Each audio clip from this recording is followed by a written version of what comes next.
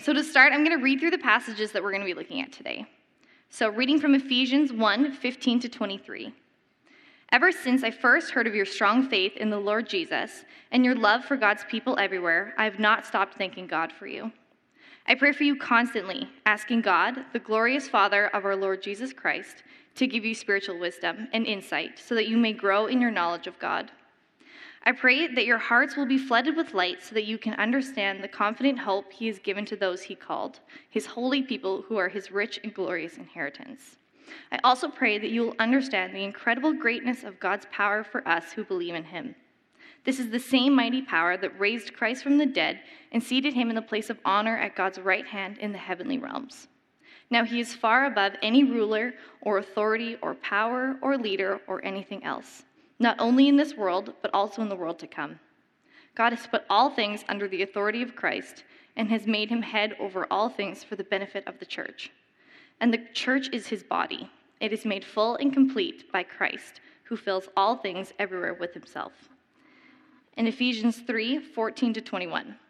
When I think of all this, I fall to my knees and pray to the Father, the creator of everything in heaven and on earth.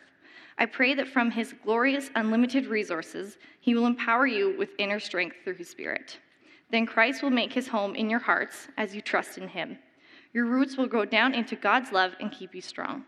And may you have the power to understand, as all God's people should, how wide, how long, how high, and how deep his love is. May you experience the love of Christ, though it is too great to understand fully. And then you will be made complete with all the fullness of life and power that comes from God. Now all glory to God, who is able, through his mighty power at work within us, to accomplish infinitely more than we might ask or think. Glory to him in the church and in Christ Jesus, through all generations, forever and ever. Amen. So as we were looking ahead to this Ephesians series, there were so many topics that I was super excited about. I got the titles and I started mentally planning my sermons of what I would do for each one. And I was really hoping that Pastor Marlo would ask me to speak. And so when I got the email and he was like, "Are you willing to preach?" I was like, "Oh, yes, thank you." And I was like, "What's my topic?" And he said, "A pastor's prayer." And I was like, that was literally the only one. I was like, "Oh, I really don't want that one." No, honestly. And it's not because I don't think that this is good truth or things that we should know, but I've been a pastor for 34 seconds. So I'm like, what do I know about any of this? So I was like, well, my pastor's prayer so far has been, "Oh God, please help. I don't know what I'm doing." So I'm not sure how I'm going to preach on that. And then I was really like, okay, Pastor Joel or Pastor Marla will preach and I'll just take from it. But here we are. So I was like, okay, well, I guess I'm going to have to figure out where the Apostle Paul was. But I think that Marla or Joel would have known a little bit more. But I actually hope that they had never been where Paul was. So at the time when Paul wrote Ephesians, he was in prison. Now, if you were around for the previous youth pastor, Jeff, he would have done well in prison. He was huge, he was tall, he scared me, he would have done great. I think the other pastors on staff, though, are just a little bit too gentle and kind to do as well. So I'm glad that none of our pastors are in prison today. So Paul actually had written 13 books of the Bible, more than any other writer, and he did more to spread Christianity in the first century than any other person.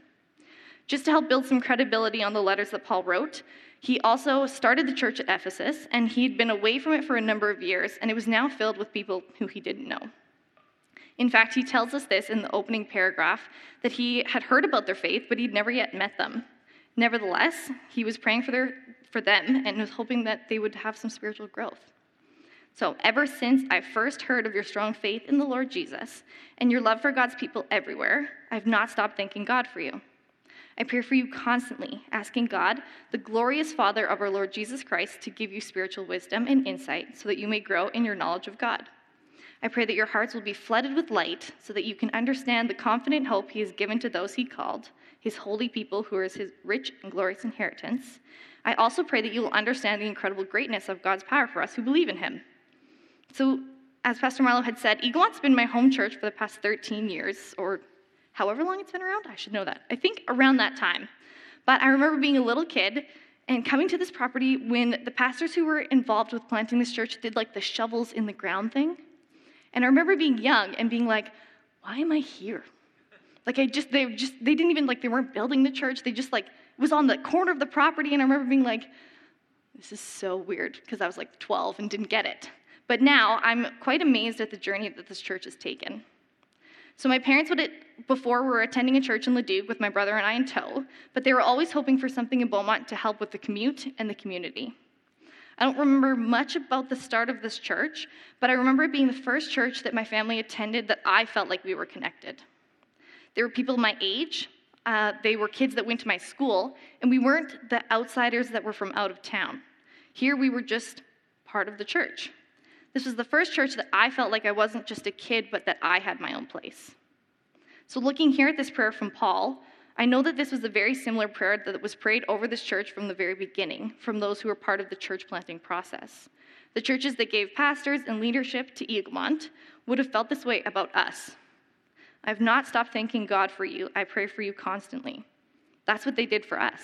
And I'm always amazed when I think about how much prayer and love has been poured into this church long before these doors even opened. And as a pastoral staff, we really do pray for you all constantly. We feel blessed to have you all here and part of our church family and part of yours as well. And lifting this church in prayer is ingrained in our hearts because it's important to us. And it's not just our pastoral staff. There are so many people in this church body that cover each and every person constantly in prayer. And if you're sitting here and it's your first Sunday, not to sound weird, but there are people who have been praying for you long before you came here and long before we've ever had the chance to know your name. So this passage is very appropriate for a Sunday like this. So when I look around and I find a lot of people that I haven't seen or met yet, I want you to know that we've been praying for you and that we have lifted you up long before you even walked through these doors today. Ever since I first heard of your strong faith in the Lord Jesus and your love for God's people everywhere, I have not stopped thanking God for you. I pray for you constantly, asking God, the glorious Father of our Lord Jesus Christ, to give you spiritual wisdom and insight so that you may grow in your knowledge of God. I pray that your hearts will be flooded with light so that you can understand the confident hope he has given to those he called, his holy people who are his rich and glorious inheritance. So when we started at Eaglemont, my brother was old enough to go to youth, and I was not, and I did not like that. But he attended the first youth event that had 8 students. To kind of put this into context, we now sit at about 90 students at our youth group now. But he came to youth, and there were 8 church families that sent their reluctant teenager to go sleep at a Super 8, I think, of all places. But he found a sense of belonging with those students, and for a kid who was a difficult kid, this church was a huge blessing for him. So I finally went somewhere that I had friends that, the friends I made at church, also were my friends at school. So I attended youth group here from grade 7 to grade 12. So that's 6 years of every Friday night being here in this very gym. So then after I graduated high school, I became a youth leader and went to Bible college, which meant 4 more years of doing practicums and internships and every single Friday night at this church. Since then, I've been working here for the last 2 years in a part-time role and now this year full-time, which means I'm at my 12th year of every Friday night here in this gym. It's awesome, but it's been a long time and I love this church. As Paul prays that the people of Ephesus come to think of themselves not as people who had once been involved in idol worship, poor decisions, and foolish philosophies, he wanted people to see them as people in Christ, people with a radically new identity, like in Ephesians 2:12-13, which we'll go over more in weeks to come. But this is the same thing that the pastoral staff prays over this church. As the Next Gen pastor, this is what I pray over our students. I want them to know who they are in God and not who the world tells them that they are. Because God tells us who we are at our best, and the world tells us who we are at our failures. I pray that your hearts will be flooded with light so that you can understand the confident hope he has given to those he called, his holy people who are rich and glorious inheritance. I also pray that you will understand the incredible greatness of God's power for us who believe him. This is the same mighty power that raised Christ from the dead and seated him in the place of honor at God's right hand in the heavenly realms. Now he is far above any ruler or authority or power or leader or anything else, not only in this world, but in the world to come. So I want our students to know this. I want this ingrained in their hearts so that at times in trouble and when they just feel like everything's falling apart, they have a place to go. And they can know that the God who raised Christ from the dead, healed the lame, parted the Red Sea, and did so much more, is the same God who looks at them and says, you are loved, You are valued, and you are so important to me that I died for you, and I would do it again. And I know that this is the same prayer that many of you have for the people in your life. You want them to know that they are loved and that they are valued and that they are important. You pray that your kids know this. You pray that your family members know it. And if this is your first time here or you're still exploring what this faith thing is, we want you to know that too.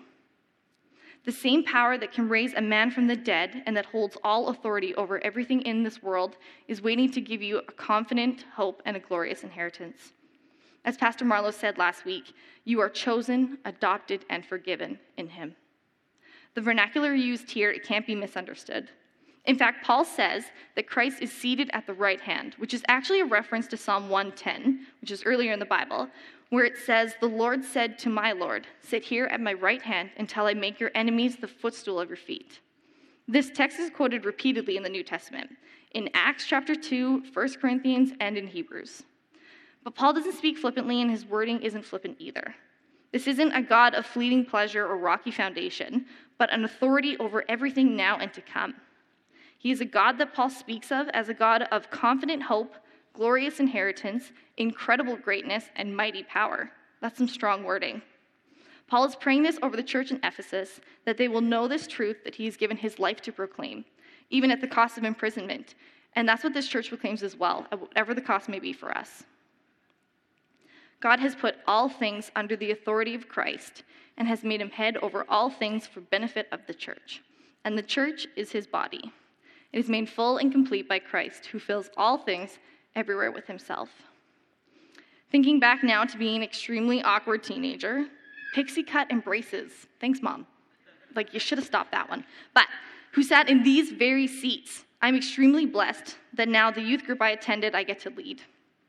But truly what I'm even more grateful for is that I am not the one who's in charge. I'm the physical representation of authority on a Friday night or a Wednesday night over the youth program, but it's not by my authority that I can do what I do. I can plan all the events I want. I can show the passion of the Christ as many times as I humanly can, but it's not going to make any hearts move or make anyone believe that God is real unless he speaks to them himself. Just to clarify, I'm not actually showing 14-year-olds passion of the Christ. Don't email me. I didn't do it. But God has been made head over all things for the benefit of the church. So this is referencing Psalm 8, where it says, "What is man that you remember him, or the son of man that you visit him?" Which is saying that man is important, because man was given lordship over the animal world by God. But here in Ephesians, Paul is saying that Christ has lordship not over just the animal world, but the total world, including spiritual. All things have been placed under the feet of Jesus. He makes things move, and he chooses what our moves are. He is the authority of this church. Over pastor's council, over Pastor Marlowe, God is the authority here, and we are following his leading alone. Which I really love, because looking at what we know and what he knows, there's no contest in who should be making those decisions. In fact, if it was my decision on what to do, this church would be in shambles. So now hear me out. I'm going to tell a story, but I'm going to precursor it. So, first of all, I love the youth that come here Wednesday and Friday nights. I really do. I love them. The youth that come here are incredible, and I think that God is going to do amazing things with them. And my Friday night kids have so much joy that I'm absolutely blessed to work with them. But if everything was up to me and it was my authority, I would have canceled youth about 20 times so far this year alone. So, here's the story. It was about 3 weeks ago. Yeah, because we're in February. So yeah, about 3 weeks ago, and I was in the lobby, and I was hanging out with some kids, and I came in to start cleaning up the chairs at the end of the night. And so as I start stacking chairs, I see that there's these pop cans that are kicked over and spilt. I'm like, okay, whatever. I'm going to grab the mop, I'm going to mop it up, I'm going to pick up the things. But as I go to pick up the can, I look and see the metal covers on the floors that the volleyball nets go into, they were all gone. And I was like, oh, Lord, please help, because what am I going to do? So, I don't know. I was like, you know what? Maybe they just got, knocked out. Maybe somebody just kicked them and they moved. So I start searching the floor for them, and they're just straight up gone. So then I, hit the rage mode, where I'm like, someone stole the floor. I'm like, who comes to youth on a Friday night and is like, I like this piece of floor, I'm going to take that one, and then took all of them? I'm like, I have a concession that's full of like candy and pop that they could steal. We got a TV there. We got like a media desk. There are so many things that you could have stolen, but you chose the floor. So then as like the rage kind of came down, the panic started coming where I was like, what is Pastor Marlo going to say? I don't have the money to replace the whole floor. We don't even have the time to replace the floor. I don't know if I can like Facebook market like pieces of metal that sit on, like who's selling those? Because who's stealing them? So why do people have them? And I was like, I'm gonna have to cancel youth, and I'm gonna lose my job, and I'm just gonna be homeless, and I don't know what I'm gonna do. And so as I stood there, and I looked, like I was like, I don't know what to do. So I grabbed the mic. I don't even remember what I said, but it was probably like hysterical nonsense along the lines of like, if you don't bring them back, I'll cry. But about less than a minute later, I had this kid come up to me. He's like, are these the things you're looking for? And I stared him in the eye, and I was like, oh no. Lord, be with me. And then in the Old Testament, there's the story of Abraham, who is this really great guy, and God tells him to sacrifice his son Isaac. And God stops him before he does. But as I looked this kid in the eye, I was like, oh, I get it, Lord. You were sacrifice this teenager. And I'm like, if you told me to, I'll follow your leading. Woo. But unfortunately, as God stopped Abraham, God stopped me, and I did not sacrifice the youth, but I thought about it. Ooh. But anyways, they're all back. I did not lose them. They've returned. So, as my human nature would say, cancel youth, quit. This is a fight that I'm not winning. I just, what am I even doing? But Paul reminds me, God has put all things under the authority of Christ and has made him head over all things for the benefit of the church. And the church is his body. It is made full and complete by Christ, who fills all things everywhere with himself. As much as those Fridays make me question the state of our world, there's also so much good that happens. Students find a place of belonging, and they find people who are loving them with something different than what they see otherwise, and that's God's love. God fills this gym with his presence every Friday night, and kids notice. These kids aren't coming back because they think that it's fun to hang out in a gym. They're coming back because there's something different about the environment here. When I think of all this, I fall to my knees and pray to the Father, the creator of everything in heaven and on earth. I pray that from his glorious, unlimited resources, he will empower you with inner strength through his Spirit. Then Christ will make his home in your hearts as you trust in him. Your roots will grow down into God's love and keep you strong. And may you have the power to understand, as all God's people should, how wide, how long, how high, and how deep his love is. May you experience the love of Christ, though it is too great to understand fully. Then you'll be made complete with all the fullness of life and power that comes from God. So that's what this church aims to do. We want each person that comes to this place to experience and know the incredible love that God has for us, and to put our roots down in something so steadfast that we can't be shaken. So each church has a mission statement. It's basically a simplified short sentence or quote or something like that that explains who we are and what we aim to accomplish through the programming and things that we run here. So here at Eaglemont Church, our mission statement is know God, love people, and serve the world. It's hanging on the wall outside these gym doors if you forget it. So when we look at it constantly as a team, we make sure that everything we do lines up with that. So it seems so simple. It's 3 phrases, it's 7 words in total, and that's it. But it holds so much weight. We want to first and foremost have people know God on a personal level. We want people to have a biblical understanding of who he is, but we also want people to personally explore through self-study, prayer, worship, and true relationship who God is. We believe that if we know God and we know his heart and desire for his people, the rest follows naturally. If we know who God is and we root ourselves in his truth, then we can't help but love others. Not even that we just can't help it, but God also expects it of us. In John 15:12, he says, "This is my commandment. Love each other in the same way I have loved you." It's pretty hard to get that one wrong. Church, if we are expected to love in the same way that Christ loves us, then we have some big shoes to fill. And that's not something that we should see as a negative, but it's a really beautiful thing that we get to try to fill those shoes. This love is given to us in such excess that we can overflow it to others. Our knowledge of God and who he is to us personally will lead us to love others. May you have the power to understand, as all God's people should, how wide, how long, how high, and how deep his love is. May you experience the love of Christ, though it is too great to understand fully. Know God, love people, and serve the world. As we know God more and we love the people around us, our hearts should start stirring to serve the world. We should have a deep desire to help people know that there is an unconditional love and forgiveness that is available to them at all times, and that there is a real God who wants an authentic and true relationship with them. Paul tells the church of Ephesus that the more we know and understand God and his love, the more will we become complete with all the fullness of life and power that comes from him. So a pastor's prayer is far more than just praying that the people who attend this church can be good Christian people on paper and can help us get more people in these seats. Our prayer is that God is able to lead us in every aspect of our lives, and it's a prayer of gratefulness, that God has allowed us to come together as a church family to build one another up and to learn together. But this shouldn't just be a pastor's prayer for their church. This should be your prayer for the people in your life. You should want them to know and grow in the hope and power that you have in God. And you should want them to no longer be the authority in their lives, but to give authority to someone who knows the full plan. If you don't have the desire to have people know how wide, how long, how high, and how deep the love of Christ is, then you need to take time and look at all that God has done in your life and imagine where you'd be without him, because that'll bring that feeling of gratefulness. So a pastor's prayer is this: ever since I first heard of your strong faith in the Lord Jesus and your love for God's people everywhere, I have not stopped thanking God for you, Eaglemont.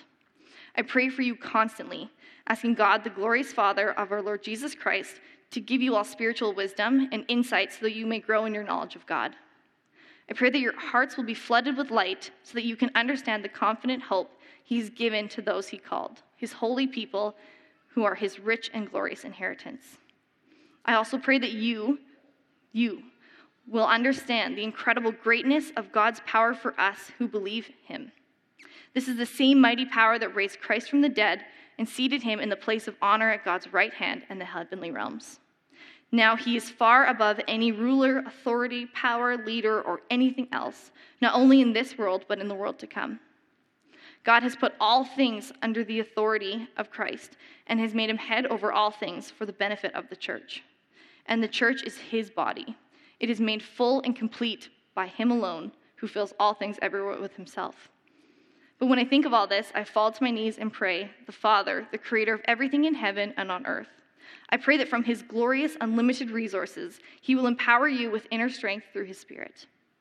Then Christ will make his home in your hearts as you trust in him. Your roots will grow down into God's love and keep you strong. And may you have the power to understand, as all God's people should, how wide, how long, how high, and how deep his love is. May you experience the love of Christ, though it is too great to understand fully. Then you'll be made complete with all the fullness of life and power that comes from God. Now all glory to God, who is able, through his mighty power at work within us, to accomplish infinitely more than we might ask or think. Glory to him in the church and in Christ Jesus through all generations forever and ever. Amen. So we're closing a little bit early today, and that's because at the end of this, I want us to just kind of bask in that gratefulness for this church body. And I want us to take time that this isn't your chance to leave early and get home faster, but it's a chance that you can take to be grateful for the people that have been placed here. So as there's coffee at the back, I want you to take that time to truly connect with people and express your thankfulness to one another. And as there's lots of new faces here, for those that call Eaglemont Church their home church, if you do not meet someone new, we're going to put your name in a bowl, and we're just going to pull 3 out, and then you're like ostracized. So don't risk it. But as we close, I want to pray over this church and thank God for the incredible things he's done through here, but also thank him for the family and belonging that is available through his people that he's brought here that I've personally felt myself. If you want to know the fullness of Christ in your own life and you haven't yet, this is your chance. You can express that to him now. You are chosen, forgiven, and adopted, and you are loved and valued. There isn't a specific prayer that's required or careful wording. Express to him that you want to know the love and forgiveness he has for you and your trust in his authority. So I'm just going to end with prayer together. If you can all bow your heads. God, I thank you for this church. I thank you that you've called each and every person here specifically, and that it is not by chance that we've ended up here. It's not by just some fluke thing, but you've chosen us to be here today. And God, I thank you that you are the authority, and that it's not by our own understanding that we have to make it through this life, but it's by yours. And God, I thank you that you are forever leading us, and that even when we go astray, and even when we don't feel like we can feel you working, you are, Lord Jesus. And God, I just thank you for each and every person that is here and the work that you are doing. You are so holy, God. Now all glory to you, God, who is able, through your mighty power at work within us, to accomplish infinitely more than we might ask or think. Glory to you, God, in the church and in Christ Jesus, through all generations, forever and ever. Amen.